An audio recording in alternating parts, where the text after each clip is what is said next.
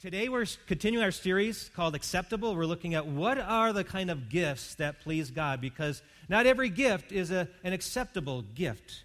By acceptable, the Bible refers to desirable or pleasing to God. There's some gifts that aren't that pleasing to God, and that's why the audience matters, who we're giving to.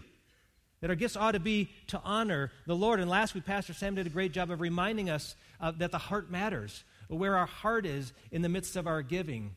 And today I want to talk about another subject, the amount matters, because sometimes people will write off giving and just say, well, all that matters is the thought. It's the thought that counts. And I want to tell you, as a husband, it takes more than just thought. I once gave my wife a gift. She had gone to her neighbor's house and took care of their house when they were on vacation once and commented how much she enjoyed the treadmill they had in their basement. Yeah, you know what's coming. A couple years later, they decided to sell their treadmill for like $100. I said, wow, that's a steal. I'm going to get that for my wife. So Christmas morning, I had the treadmill hidden down in the basement, covered with the blanket, and after we'd given all the gifts, I said, honey, I've got one more. You're going to really love this one. We walked downstairs, I rip off the cover, and she says, what's that? I said, of course it's a treadmill. And she said, for who? I said, for you. And didn't go over real well, and I should have known, because a few years earlier, I think our second year of marriage, I had given her a vacuum for Christmas. Yeah. We needed a vacuum, and I knew how much she would appreciate a better quality vacuum that actually picks stuff up off the carpet, and so I really thought that would be a nice gift to give. My mom would have appreciated a new vacuum cleaner, and my wife assured me, she said, honey, if you want to give the house a gift, give the house any gift you want. But that's not the kind of gift you give to your wife. And I wish I would have seen this commercial. It wasn't out at the time, but JCPenney's reminded us of this in a commercial, an amazing commercial. You have to see the whole thing on YouTube, but I want to show you the beginning of this commercial, what not to give. Magic All right, here we go. There it is. Okay. This is my anniversary gift? Yep. A vacuum cleaner? Dual bag. This is the best vacuum cleaner you'll ever have, baby.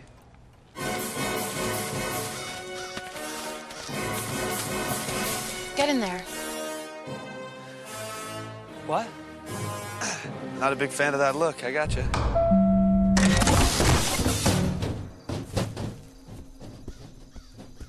New arrival in 5, 4, 3, 2, 1. What is this place? You are in the doghouse. The doghouse? Since time immemorial, when men have messed up, they get sent here by their wives or girlfriends. Bold. Yeah, but I don't deserve to be here. I didn't do anything. Every man in the doghouse thinks he's innocent. Isn't that right, boys? Look, all I know is that I got my wife this really nice gift, and then now I'm here. What'd you get her? This brand new dual bag vacuum cleaner, actually. Hear that, boys? He got our vacuum cleaner. You're a fool, man. Well, it was dual bag. And dual bag doesn't know why he's here. I realize it's not the most romantic gift, but There are many reasons a man can end up in here. Well, at the end of the commercial, they don't even come out and say it. They just show a picture of a guy who got out of the doghouse, stand next to his wife, and the camera zooms in on this sparkly necklace she's wearing. Women like sparkly things, don't you? Yeah, that's why this year we're going to get bombarded by commercials by Zales and be reminded that every kiss begins with K. Okay, we're going to be reminded of that because, well, that communicates a great deal of love. I know a lady who a couple years ago had requested of her husband that he buy her a new wedding ring, because when they got married, they were very poor, and so the wedding ring was probably about a $100 ring, but it was enough because love was what their wedding was all about. But now, 20 years later, that $100 ring didn't look so great. So she said, for our anniversary, could you get me a newer ring?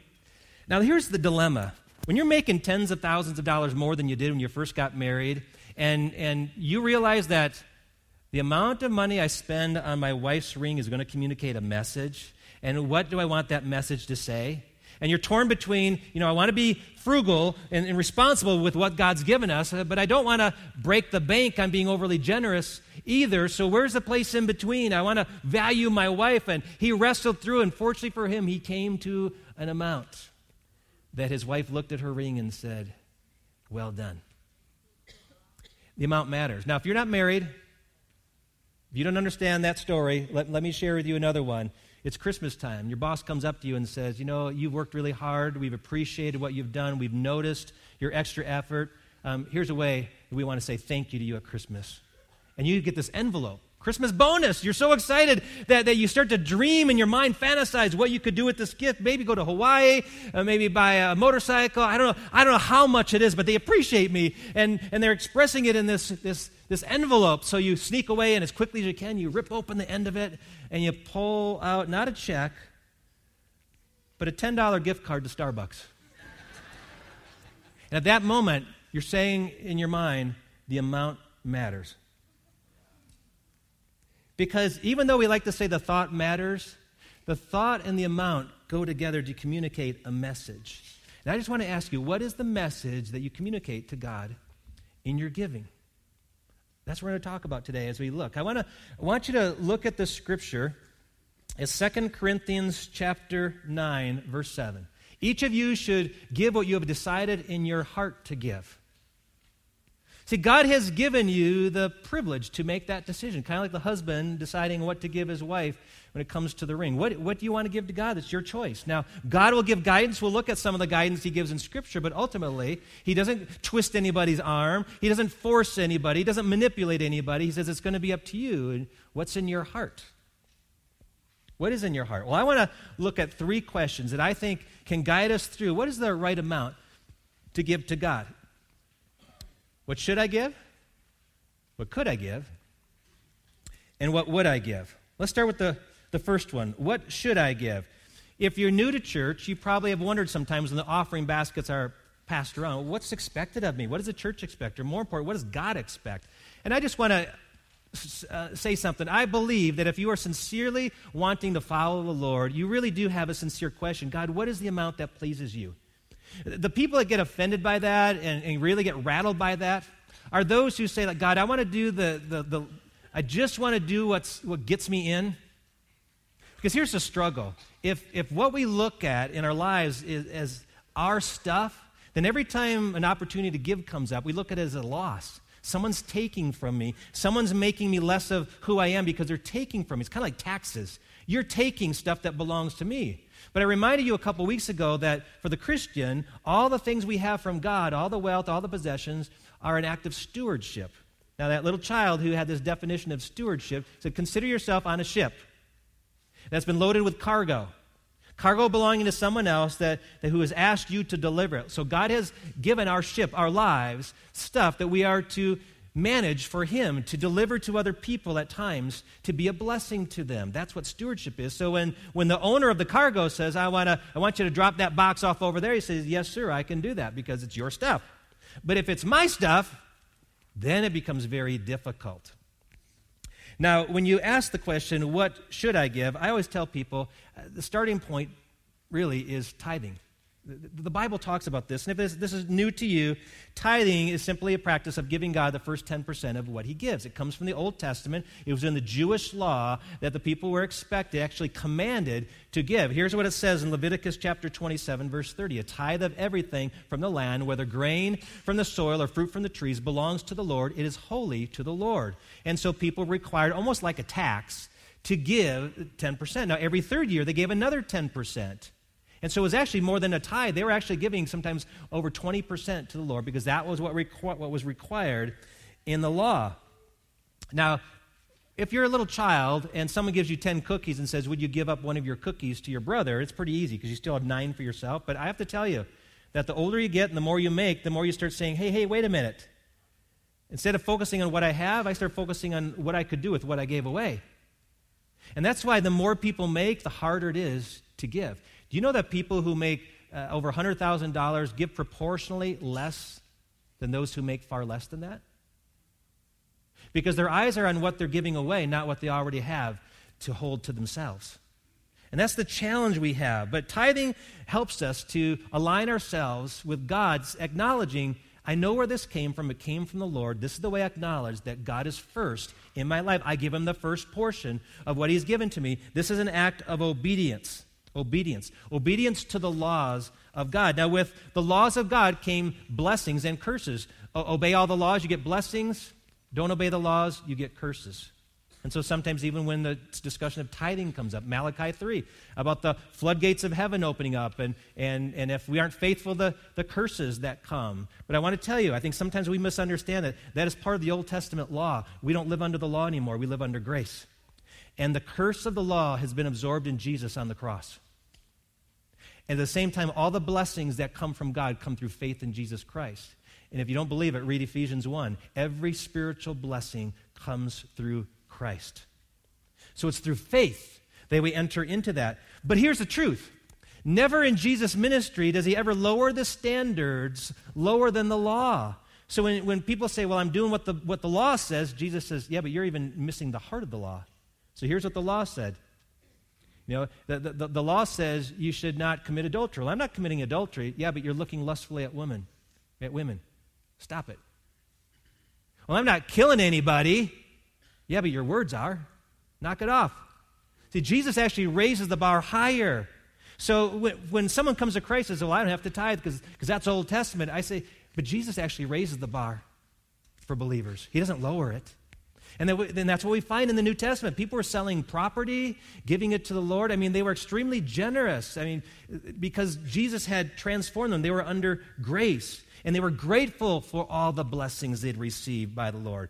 Now, does God bless your faithfulness? Absolutely. He blesses our faithfulness to him. But our faith has to drive that. So if you're asking me, where's a good starting place? I would just say, that's where I started. I would encourage you, start there. For some of you, that's a tough thing. But once you start there, then exciting things begin to happen in your life.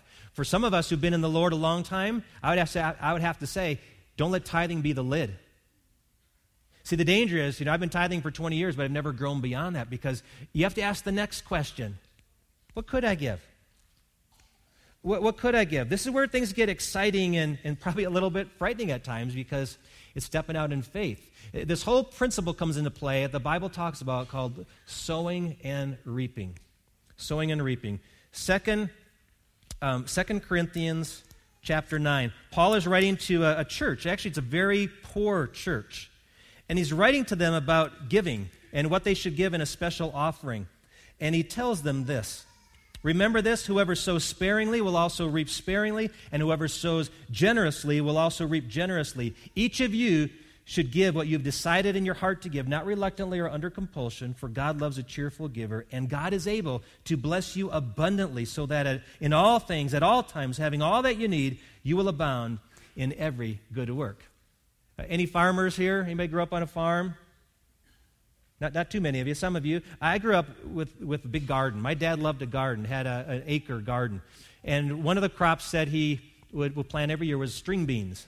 And so I would put the seeds in the ground in the spring, space them out, and then the plants would come up. And as the beans grew, we would actually weave the strands of the bean stalks in through chicken wire. So we'd keep the plant off the ground so they wouldn't spoil. And then later in summer, we could harvest the beans off those strands. Well, we always kept some on the fence because at the end of the year in September, they would dry out, and we'd crack open the shell, and we get all these new seeds that we could then plant in the spring. Here's something you would know about farming, that you may plant one seed, but you harvest much more. You plant one bean seed, you get a whole plant with several pods, and each pod has several seeds. You plant one kernel of corn, you get a stalk with 1 or 2 ears, and each ear has hundreds of kernels of corn. You always get more, but it's always proportional to what you planted. So this principle is this: plant your resources in God's work, in God's field, because God wants to bring a harvest, and we know the harvest doesn't come in the spring. Harvest comes later on. So he says, be faithful with that. Be faithful, because God is able to bless you abundantly as you sow. Now, this kind of giving we see in our church, where people are saying, they're looking at Thanksgiving baskets, they're looking at shoe boxes and go, I could do that. Our family could do that. It's not really asking, should we? It's just we could. We've got extra resources, or we have the means to do that. Let's do that. And so you take on the extra project. It's based on ability. It's based on what you're able to do. Sometimes we wish we could do more. We say, God, I wish I could do more. And God says, don't worry about that. Do what you can do with what you have. And we learn that even in the Old Testament, because even while that principle of tithing was going on in the Old Testament, when people made their animal sacrifices, God required them to give according to their ability. So if they had a herd of cattle, they would offer a bull. If they didn't have that and had sheep and goats, offer a lamb, offer a goat. If they didn't have that, they could offer a pigeon or turtle doves. And so we come to the New Testament when Joseph and Mary have this little baby Jesus and they go to the temple. Do you remember what they offered as a sacrifice? Birds. Why? Because they were poor. They didn't have herd of goats or sheep or cows. But then would come a time when Mary would offer her son as the Lamb of God for the sins of the world. See, it's based on our ability. 2 Corinthians chapter 8, verse 12. For if the willingness is there, the gift is acceptable according to what one has, not according to what one does not have. See, we should grow past what should I give to what could I give. And when you wrestle with that, it begins to bring to your mind this whole concept of sacrifices. Because you're inspired then to sacrifice, a willing choice to give up something good in order to do something great for God. And so when my wife and I were first married, we committed that we were going to be tithers. But then opportunities came up to give to building programs and mission opportunities. And we would say, well, we want to do that, and we could do this, and here's what we had to decide. We could do that if we gave this up. So we gave up cable TV. Our kids did not grow up with cable TV because we figured we could use that $50 a month to help that missionary. We'd go out to eat, and we'd tell the whole family, okay, we're ordering water to drink, okay, water. Now, we're not going to pay $8 or $10 for soda, okay? We're just drink water. And my wife still does this today at times, and we would shop at Goodwill for clothes for our kids.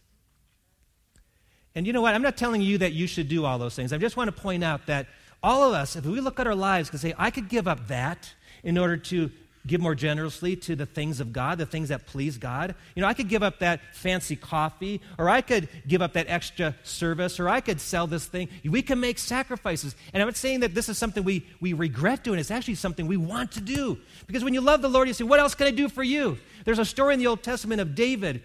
And David was a great king in many ways. But one of the things David did at the end of his life was count his fighting men. Now, the reason that was a sin was because you would take pride in how big your army was. David sent out some men to find out just how many fighting men he had. And God said, oh, David, bad move. Because God wanted David to know that you do not win the battle with the strength of your army. You win the battle by your trust in me. And I don't care if you have 10 men in your army or 10 million men in your army. It doesn't matter. What matters is that you trust me in the battle.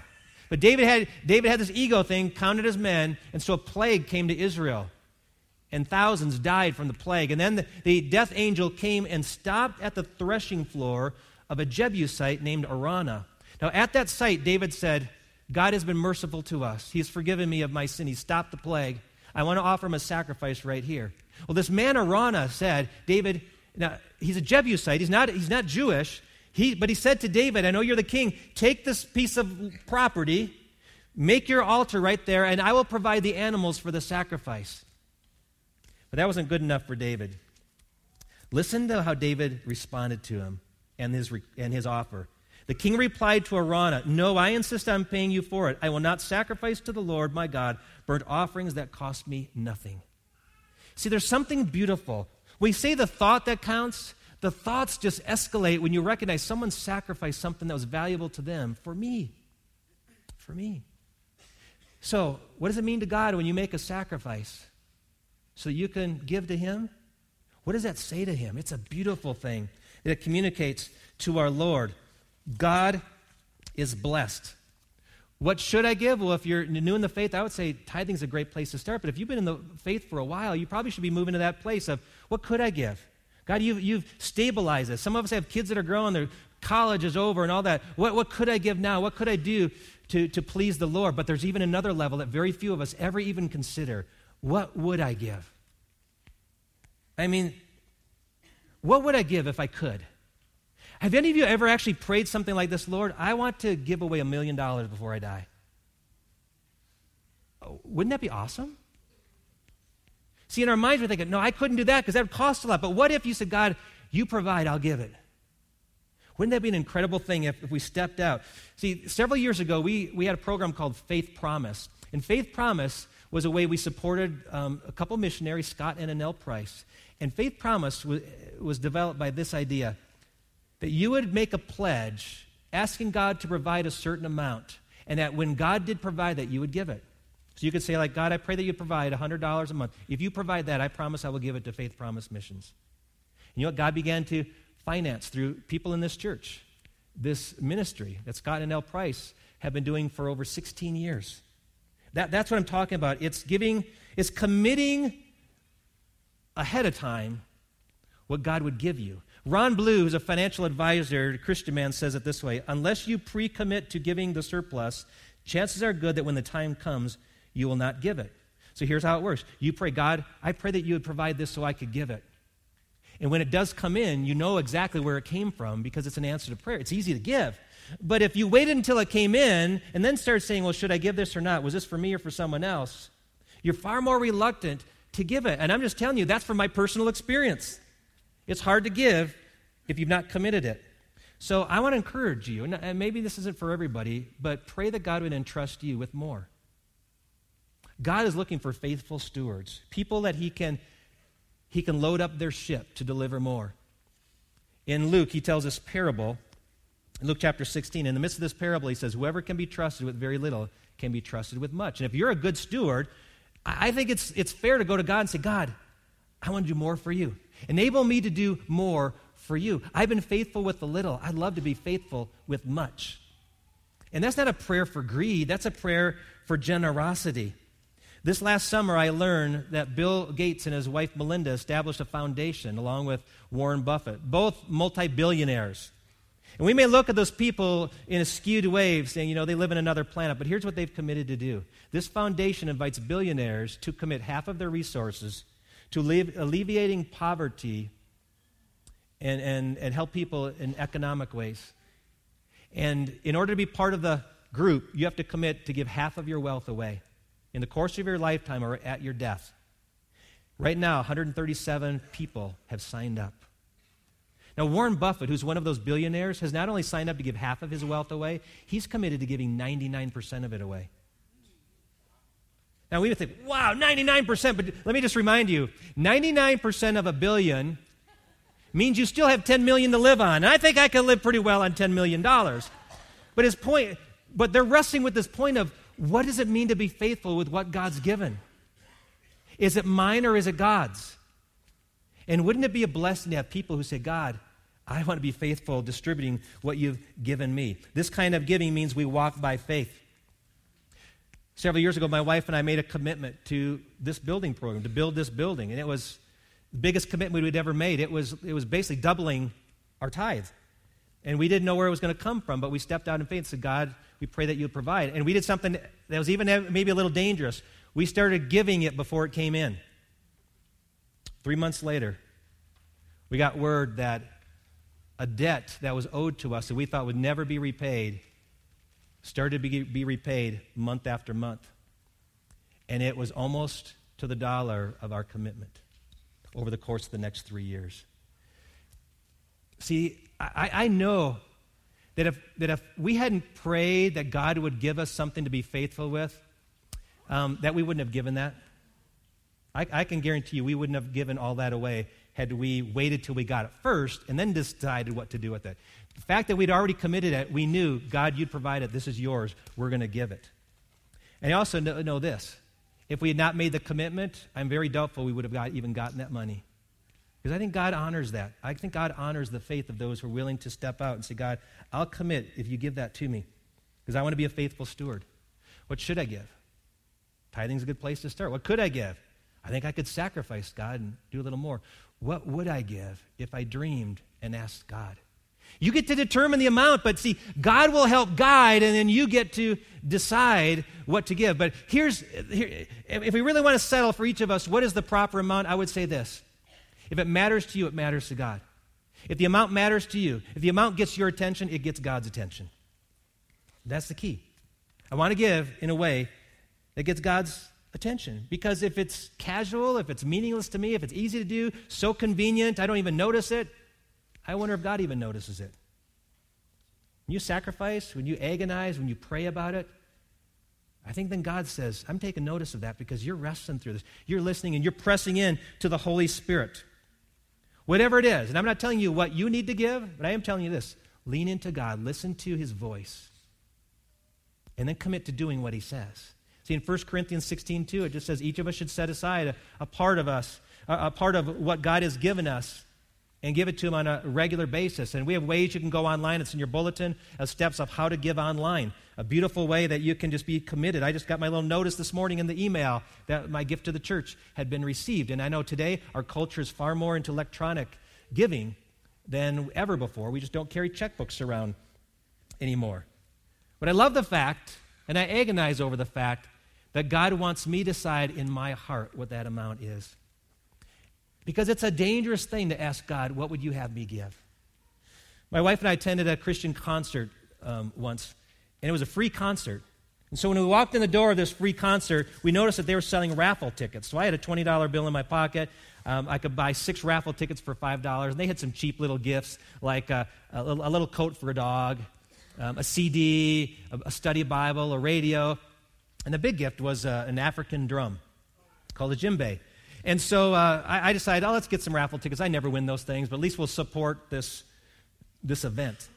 At the end of the whole event, the lead organizer got up and said, okay, we're going to take up an offering, but everybody relax, because all I'm going to ask you to do is this. Just ask God what he would have you do, and then just say yes to him, give what he tells you. I don't like that, because God always asks me to give more than I want to. And so I thought, okay, God, what would you have me give? And you know, this rarely happens, but I heard this very strong voice saying, give what you have. And I thought, you got to be kidding. Give what you have, and I'll give you the drum. Now, how do you know about that drum? This sounds like the Lord. And then it dawned on me. I left my wallet in the car. I only brought in a $20 bill, and I just spent $5 on raffle tickets, so I had $15 in my pocket. I said, oh, Lord, I can give all I have because I have $15. So I put $15 in the offering basket as it was passed, and then after that, they had this drawing for these different items. And so they draw, and I don't win any of them until they get to the last item. It's this drum. It's valued. There's a tag on it for over $400. And I thought, nobody will ever believe me. So I need to tell somebody. So I leaned over to my wife and said, honey, that drum's mine. And she said, what? I said, no, God told me the drum's mine. She said, what? I said, just watch. So the guy invites a kid up on stage. He reaches his hand in this big drum, picks up a ticket, and I thought, I need to walk in faith. So I start walking down the aisle. And I get about halfway down, and I thought, I better get my ticket out to make sure, because this could look really foolish in a minute. And they read the number, and this is the drum.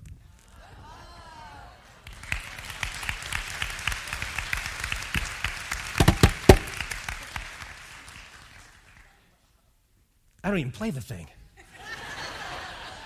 And I walked away that day because it was an illustration for the sermon the very next day. And I felt the Lord saying, that's a taste of what I can do when you listen to me and obey me. If you ask me and say yes, I will do amazing things in your life. And I should have known that, because from the very beginning of my walk with the Lord, God has been faithful to do exactly what he says he will do, whether it's written in his word or whispered through his Holy Spirit.